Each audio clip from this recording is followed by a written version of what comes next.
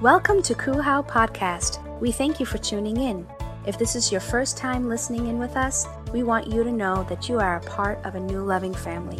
Wherever you're joining us from, we hope that this message encourages you and transforms your life. Now stay tuned for today's message. John chapter 10, verse 9, I am the gate. Whoever enters through me will be saved. They will go out, come in, and go out and find pasture. I want to do something. I want to back up a little. We're gonna add in from verse 7, and then we're gonna come into verse 9, and we're gonna go to verse 10. He says, therefore, Jesus said again, very truly I tell you, I am the gate for the sheep. All who have come before me are thieves and robbers, but the sheep have not listened to them. I am the gate. Whoever enters through me will be saved. They will come in and go out and find pasture. The thief comes only to steal and kill and destroy. I have come that they may have life and have it to the full. And I want to zoom all the way out, and I want you guys to help me out. When we get to verse 9, I want you to read along with me out loud. We have parents here, so use your mom voice if you have to. Use your dad voice. Amen. You ready? I'm going to go from verse 1, and when we get to verse 9, I want you guys to join in with me. Very truly I tell you, Pharisees, anyone who does not enter the sheep pen by the gate, but climbs in by some other way is a thief and a robber. The one who enters by the gate is the shepherd of the sheep. The gatekeeper opens the gate for him, and the sheep listen to his voice. He calls his own sheep by name and leads them out. When he has brought out all his own, he goes on ahead of them, and the sheep follow because they know his voice. But they'll never follow a stranger. In fact, they will run away from him because they do not recognize a stranger's voice. Jesus used this figure of speech, but the Pharisees did not understand what he was telling them. Verse 7, therefore, Jesus said again, very truly I tell you, I am the gate for the sheep. Get ready, guys. Verse 8, all who have come before me are thieves and robbers, but the sheep have not listened to them. You ready?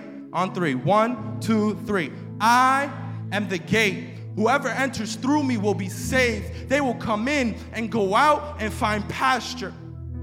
The thief comes only to kill, steal, and destroy, and I have come that they may have life and have it to the full. Can you guys bow your head in prayer with me?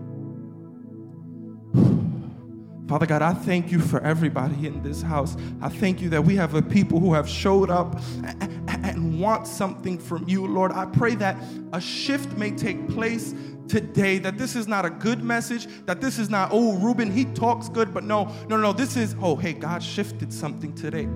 I remember on June 25th, we were in the I Am series, and a shift took place, Father God. I pray that you use me in your name, Lord. And if I could just make a special prayer, God, my brother Rolando is getting slimmer, Lord, and I ask that you just, as he gets skinnier, Lord, you just protect my clothing from him, Lord. You keep my clothes from the hand of Rolando Remedios, Lord. In your name I pray, amen. Woo! As he gets skinnier, I feel less and less like the good-looking brother I thought I was. He said second best good-looking. I was like, I agree. Amen. How many of you guys are thankful for our pastors? We got some dedicated pastors. Like, I've been at Rolando's house way past his bedtime just because I got my own issues, and he opens the door, and I know he's been there for each and every one of us. I know we can think of time that Lisa has been there for us, and I'm thankful that we don't have just some pastors who come to do church, but they come to do life and what God has called them. And so if you guys could just help me join your hands together for Pastor Rolando and Lisa.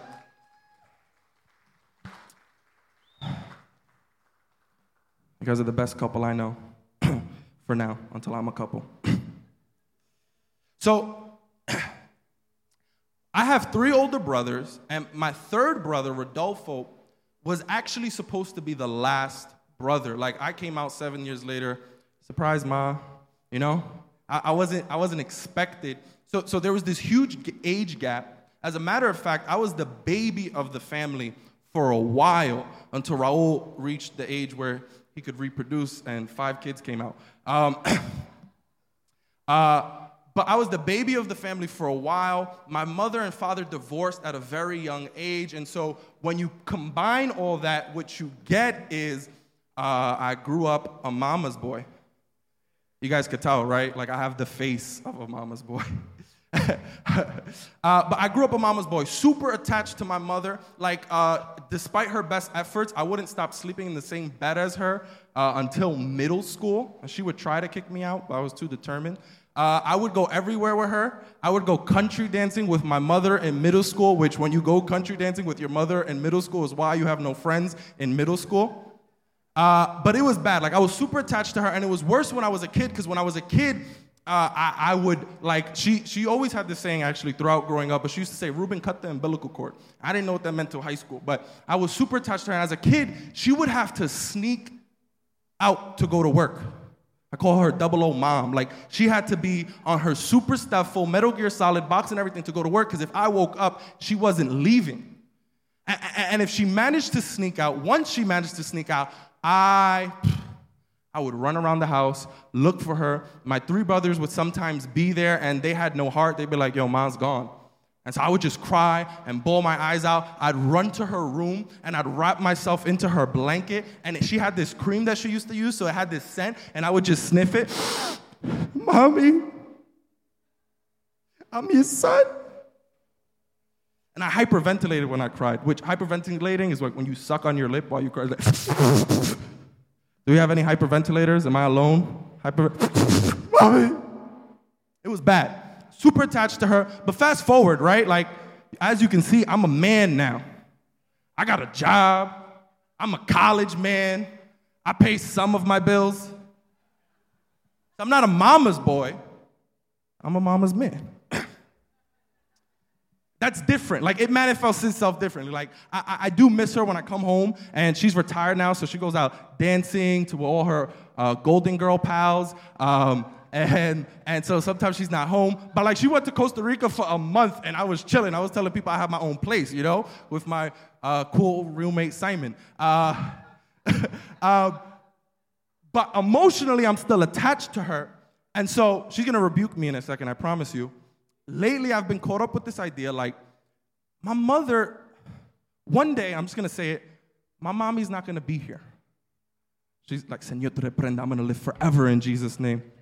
And so I've been trying to come up with these ways to have memories with my mom that I could look back on one day when, like forever, like years from now, she's going to have like 18 great-grandchildren before. So one of these things that I do is I go into her room throughout the day, maybe before work, and I lay with her. I lay in her bed, and I tell her to tell me a story. We hang out. We talk about life. She complains about how heavy I am.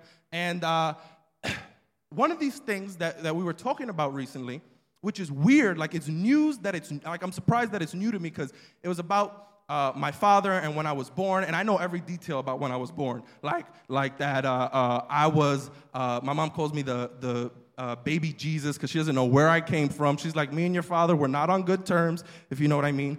So she's like, I don't know how you came out. And so I know everything. Like I had a video on my birthday. I recorded her telling me like where she was in her apartment in Brooklyn, when her water broke, all these details. Yeah, I know, I got issues. I'm a mama's boy, remember. So one of these stories that she told me is that apparently my father wanted me to be a girl. Like apparently 3 boys, he was tired of them, he was fed up, he wanted a girl finally. And this is the thing about my father. He's Cuban, and he's intense, so he doesn't just want a girl. He didn't just want a girl. He demanded a girl. He was like, God, I want my girl. I'm going to do my best Spanish. Yo sé que yo voy a tener una hija. He was like, God, I want my girl. It's my girl, and I want it now. Like, I want a daughter. This guy was adamant about having a daughter. They went to the hospital. Well, I guess I was there, right? I was in her stomach. We went to the hospital, and they get the sonogram. And here's the thing about sonograms. They don't mess up boys being boys. Like, they might say it's going to be a girl, and then, like, 9 months later, it comes out a boy. But when it's a boy for anatomical reasons, like they know it's a boy. Like they don't really mess that up. But my father, at least in my imagination, he turns into the Rock and he's like, I'm sorry, excuse me. What did you say the baby was going to be? It doesn't matter what you said the baby was going to be. I'm having a girl. I know I'm going to have a girl. Pure denial. For 9 months, this guy proclaimed, God, turn it into a girl, God. I want a girl, God. He had his entire church like gang up on my mother, surround her, put their hands on her belly. And listen, I'm all for corporate prayer. June 27th, let's pray together. Amen. There's something a little creepy about the way these guys did it. They started laying their hands and they're like, God, make it a girl, God. My father's like, you have the power to turn it into a girl. Which, hearing this, I feel a little violated. Like, bro, you couldn't just pray that the doctor's wrong. You're telling, like, God to turn me into I feel uncomfortable. Like, I don't watch The Notebook anymore because I feel self-conscious. So for 9 months, this would happen. And what I love about the story, you guys know the end of the story. Hello, boy, man. But my name is Reuben, which has nothing to do with sandwiches. Stop saying that. But in Hebrew, it actually means, behold a son, which in today's day and age is like, it's a boy. And I'm a petty person, so I love that. Like, the thing that you wanted to be a girl is named, it's a boy. It's not only did you have a son, he has to call me, hey, it's a son, come here. Hey, look, it's a son. What's going on? It's a son. How's it going? It's a boy. I'm petty, so I love that idea. But what's so interesting about the story and what captures me about the story, and the reason why I tell it to you today, the new people today are like, I thought we came to church. What is this?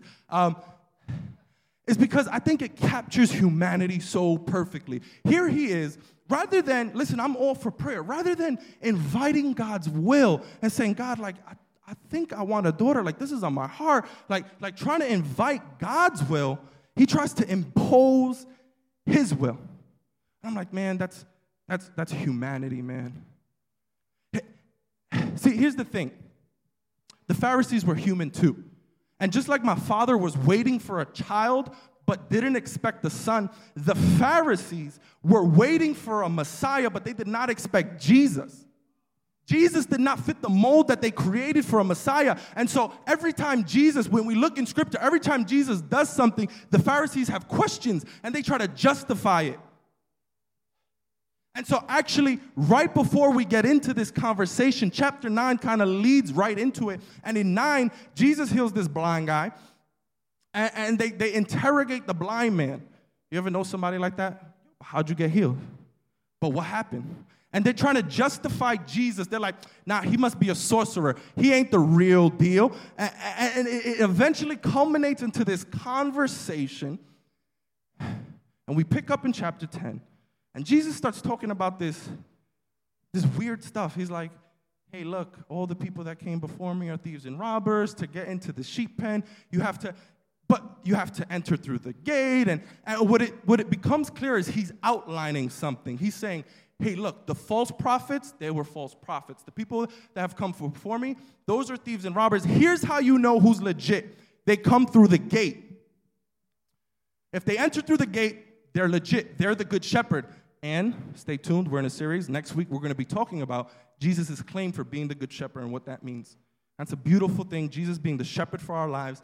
And when I hear him say the good shepherd goes through the gate, I'm expecting him to they're trying to figure out where he got his cosign from. Like, yo, bro, how you doing miracles? So I'm expecting him to be like, this is how I entered through the gate. You know all those prophecies you heard about? I've fulfilled them. Like, you know the virgin birth? I was born of a virgin birth. Did you know that when I got baptized, God came down, he was like, this is my son who I'm well pleased, and the Holy Spirit descended, that's my dove pose, descended like a dove. Did you know that? I'm expecting this, but he doesn't say that. They get confused, and in verse 1, he lays it out, right? And in verse 7, he says this, very truly, I tell you, I'm the gate. Like the gate is what solidifies people. The gate is the cosign. And you're looking for my cosigner, but what you don't realize is that I'm the cosign. You're looking for who gives me this authority. You don't understand that I am the authority. You don't understand that. You're looking for where I got my seal of approval. I am the seal of approval. And when we understand this, what I want to talk about, and as a matter of fact, my first point is that Jesus is our authority.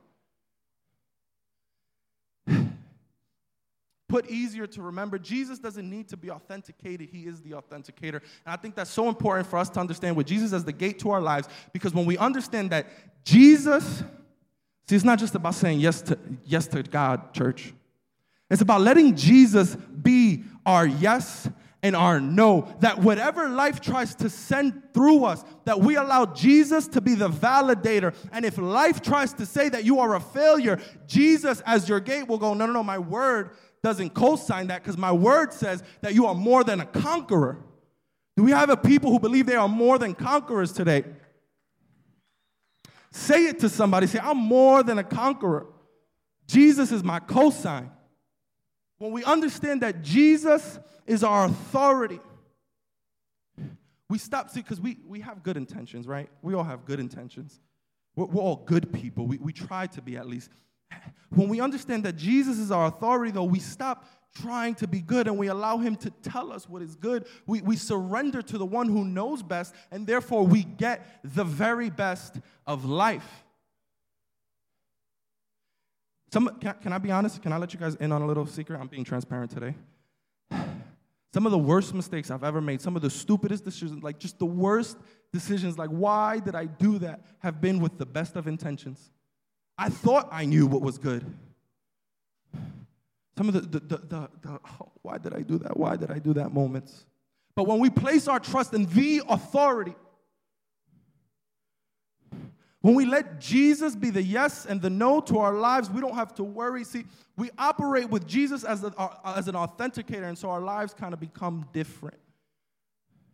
And things that try to get in, when they're not co-signed by him, they stay out, because that's what a gate does. It opens and it closes, right? So he's going to open for the things that he approves of, but he's going to keep closed the things that have no place in your life. See, because what happens is oftentimes we think we're doing good, but what we end up doing is we take the word of God and we filter it through the will of man, when we should be filtering the will of man through the word of God. See,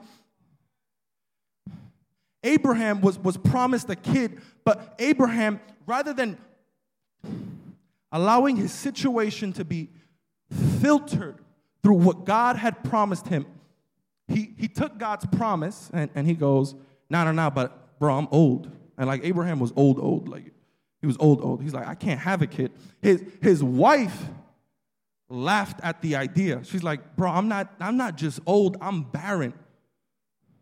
There's no way. Because see, what she did was she took her circumstance and she filtered it. She took God's promise and filtered it through her circumstance. But church, when we take our circumstances and when we look at what is around us and we say, no, God is my authority, not my situation. I'm going to take my situation and I'm going to filter it through what God has promised me. Oh, church.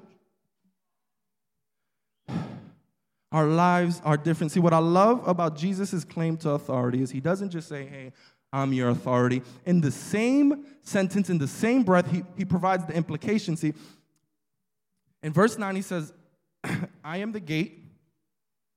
Whoever enters through me will be saved.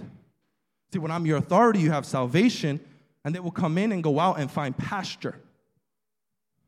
See, when Jesus is your authority, my second point is this, is that Jesus is our salvation and provision, a.k.a. when Jesus leads, we succeed.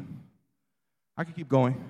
When Jesus is our door, we have access to more. When Jesus is our way, we can seize the day. Hashtag sermon bars. But it's the truth. When Jesus is our authority, when we enter through the gate, we have salvation. Can I break down a misconception to us today, guys? And this is as much as a message it is for me. This comes through my own revelation. See, I thought that sin was a battle. Like Jesus saved you, so you gotta battle sin. You gotta use this as a sword. But the fact of the matter is that Jesus came and defeated sin. You know how you avoid temptation? You know how you avoid sin? You lean into Jesus. you enter through the gate. See, Romans 6:6 says that, for we know our old self was crucified with him so that the body ruled by sin might be done away with, that we should no longer be slaves to sin. If somebody set me free and I was a slave, and the person who used to be my master tried to enslave me, temptation comes and sin comes and tries to bring me back, I'm not going to fight the master. I'm going to go to the person that set me free and be like, hey, handle this. See, the times that I've battled temptation and I've battled sin and I thought I was being a good Christian, oh, I'm not going to do it this time. Oh, no, is the times I've fallen the hardest. But the times that I've just owned up to my own weakness and my own incapabilities as a human being and said, God, I don't got this. God, in my weakness, I need your strength, Lord. You come into my life. Did you know that grace is your greatest tool? I thought that the scripture says the righteous man falls 7 times but get back up all 7, and I thought that grace is what picked you up. But not only is grace what enables you to get back up, but it's the very thing that keeps you from falling in the first place. When grace enters your life, when you lean into grace, it props you up.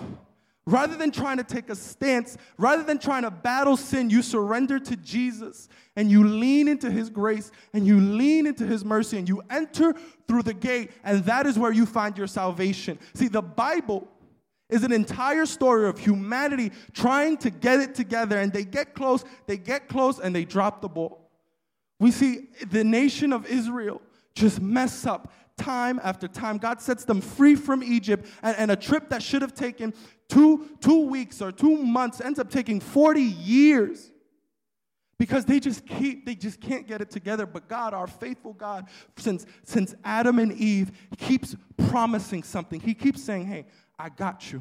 Somebody's going to come, and he's going to fight this battle that you can't win. And can I let you know that the Pharisees were waiting for a Messiah. The people of Israel were waiting for a Messiah, but we live in a time after the Messiah. We live in a time where Jesus has already defeated it all, and all we have to do is enter through the gate. His salvation is right there. Turn to someone, say, enter through the gate. I'm entering through the gate. Can we give God a shout of praise for doing for living the life? For living the life that we could not live, dying the death that we deserved, and then resurrecting and destroying sin. But see, he doesn't leave it at salvation. He promises pasture, and there's something.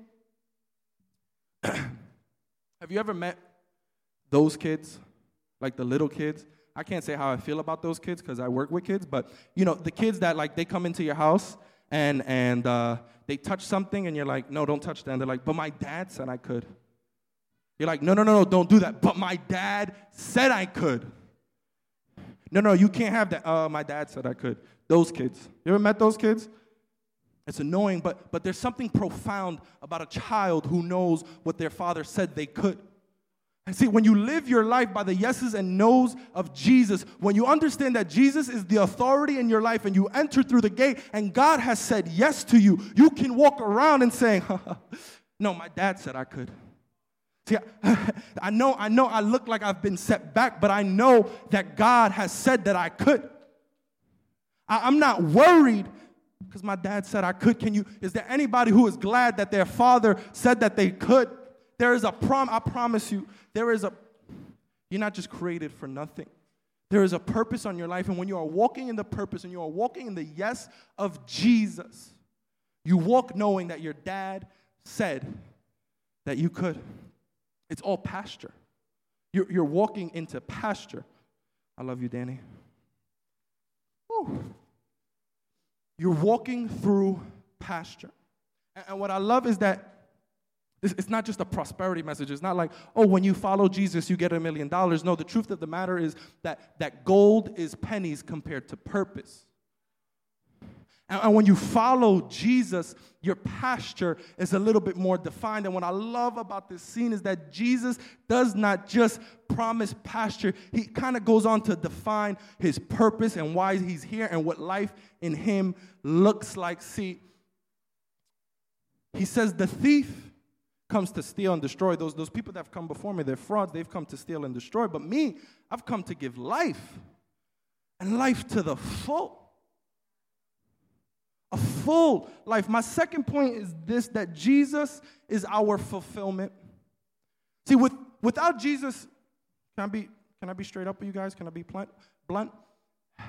Without Jesus, it's possible to have a great life. We see it. We've watched Keeping Up with the Kardashians. But only through Jesus can we have a complete life. See, Colossians 2, verse 9 through 10 says, "For in Christ lives the fullness of God, so you also are complete through your union with Christ." See, it does not matter how much we have, church. It matters where we are. I don't care about how much I have. I don't care if I'm in debt but if I'm walking in my purpose. If I have $1 million or if I have $2, I'm walking in my purpose. And there's something about Jesus that brings fulfillment. Jesus comes to offer you a life that is full. See, when we enter through the gate, and we give our life to the one that's faithful, Jesus is faithful to us. We can live a life that is faith-filled. We live a life knowing we are fulfilled in Christ. Knowing that it doesn't matter. Doesn't matter what's going on around us, our situation, our circumstance, whether we have a little, whether we have a lot, because we have enough in Christ. We have our fulfillment in Christ. Say, I'm entering through the gate. I'm not looking back. See, because when you look back outside the gate, there's life too. Jesus doesn't just say, I've come to give life, because life is there. We all have life. We all know what life is. Jesus sets a distinction. He says, I've given life to the full. You know what exists out the gate? Burdens and drama and pain and also happiness and joy. You'll find someone, you know. You know what exists inside the gate? Burdens and trials. The book of James says, consider it joy when trials come your way, and life and happiness. But you know what's inside the gate that's not outside the gate? Completeness. Fulfillment. See, outside the gate is life, and inside the gate is life, but it's life to the full. See, the truth of the matter is that without Jesus, you can find meaning. We see people who find meaning. You can find things that give you meaning. You can find meaning in your work. You can find meaning in your relationship. You can find meaning in your children. There are words that have meanings, right? But that's not their definition. See, when you enter through the gate, you don't find meaning. You find your definition. You find your very purpose. Jesus says, oh, Sheila, I know life has said you mean this. I know people have come around and said, oh, no, Sheila means this. But no, I've defined you as this. Victoria, I know life has tried to tell you you mean this, but no. You have been defined for a work. Orlando, you found meaning in certain things, but it does not define you. Jesus defines us. It is in him that we are made complete. And when you live in this fulfillment, there's this peace. See, I'm a college guy, right? So my philosophy professor told me one time that you know why people seek money is because it provides an ends to a mean. If all your needs were taken care of, why would you go to work? I'm not going to work. I love my job, but why? And when you live a life that is fulfilled, see, if I offered you peace, not money, not the dream life, the big mansion with the house and the kids, not the best career, but I just offered you a peaceful life that no matter what comes your way, would you not take the peace? And when we are fulfilled, no matter where we are in life, there is a peace that enters our heart. In verse 8, before he even gets into any of this, he says that all who have come before me are thieves and robbers, but the sheep have not listened to them. When you're at peace, it doesn't matter what the voices around you say. It doesn't matter what life sends your way. You have peace. You have Jesus. Why would you? Turn to someone and say, I got my peace. Not like I got my peace, like I have my peace. I don't want anybody saying, Kuhau said I have a peace. No. There is a peace that comes over us. My fourth point and my last point for today is that Jesus is our peace, a.k.a. Christ brings clarity. He says, the sheep have not listened to their voice. As my mom has so many times told me, there is a difference between hearing and listening. You're going to hear the voices. You're going to see the drama, but you're not going to listen to it because you have your peace. You have your eyes focused on the gate. Once you've entered through the gate and you fix your eyes on Jesus, there may be a storm around you, but in the eye of the storm, you are calm because at the center of your life is Jesus. We spoke about Jesus being the light of the world. In John 8:12, he says, Jesus spoke to his people once more and said, I am the light of the world. If you follow me, you won't have to walk in darkness because you will have a light that leads to life. Darkness is not of us. Like darkness is not something we have to walk in once we've entered through the gate that is Jesus Christ. Darkness is the absence of light, and if we're clinging onto the light of the world, how could we be worried about the darkness that's elsewhere? Jesus is our peace. We can filter the noise through him. When we surrender to his authority, it's not just to say, oh God, you're the boss. No. It's because he knows best, and in him there is fulfillment. In him there is purpose. In him there is salvation and provision, and there is peace. I love the way the author of Hebrews describes Jesus. What it looks like to fix your eyes on Jesus. See, he says, therefore, since we are surrounded by such a huge crowd of witnesses to the life of faith, let us strip off every weight that slows us down, especially the sin that so easily trips us up, and let us run with endurance the race that God has set before us. We do this by keeping our eyes on Jesus, the champion who initiates and perfects our faith. When you have your eyes on Jesus, you live a life that is weightless. You're able to strip off the sin that so easily entangles you. You're able to strip off the weight that you felt burdened about, because you have your eyes on Jesus. When you've entered through the gate, there is a weightlessness that is about, that just there's an air about you. People look at you and you walk different. Because your peace is not placed in your possessions. Your peace is placed in the one who possesses you, your creator. What I love about verse 1 is that he says, therefore, since we are surrounded by such a huge crowd of witnesses to the life of faith. And the worship team can come up. See, the chapter before, he kind of outlines this.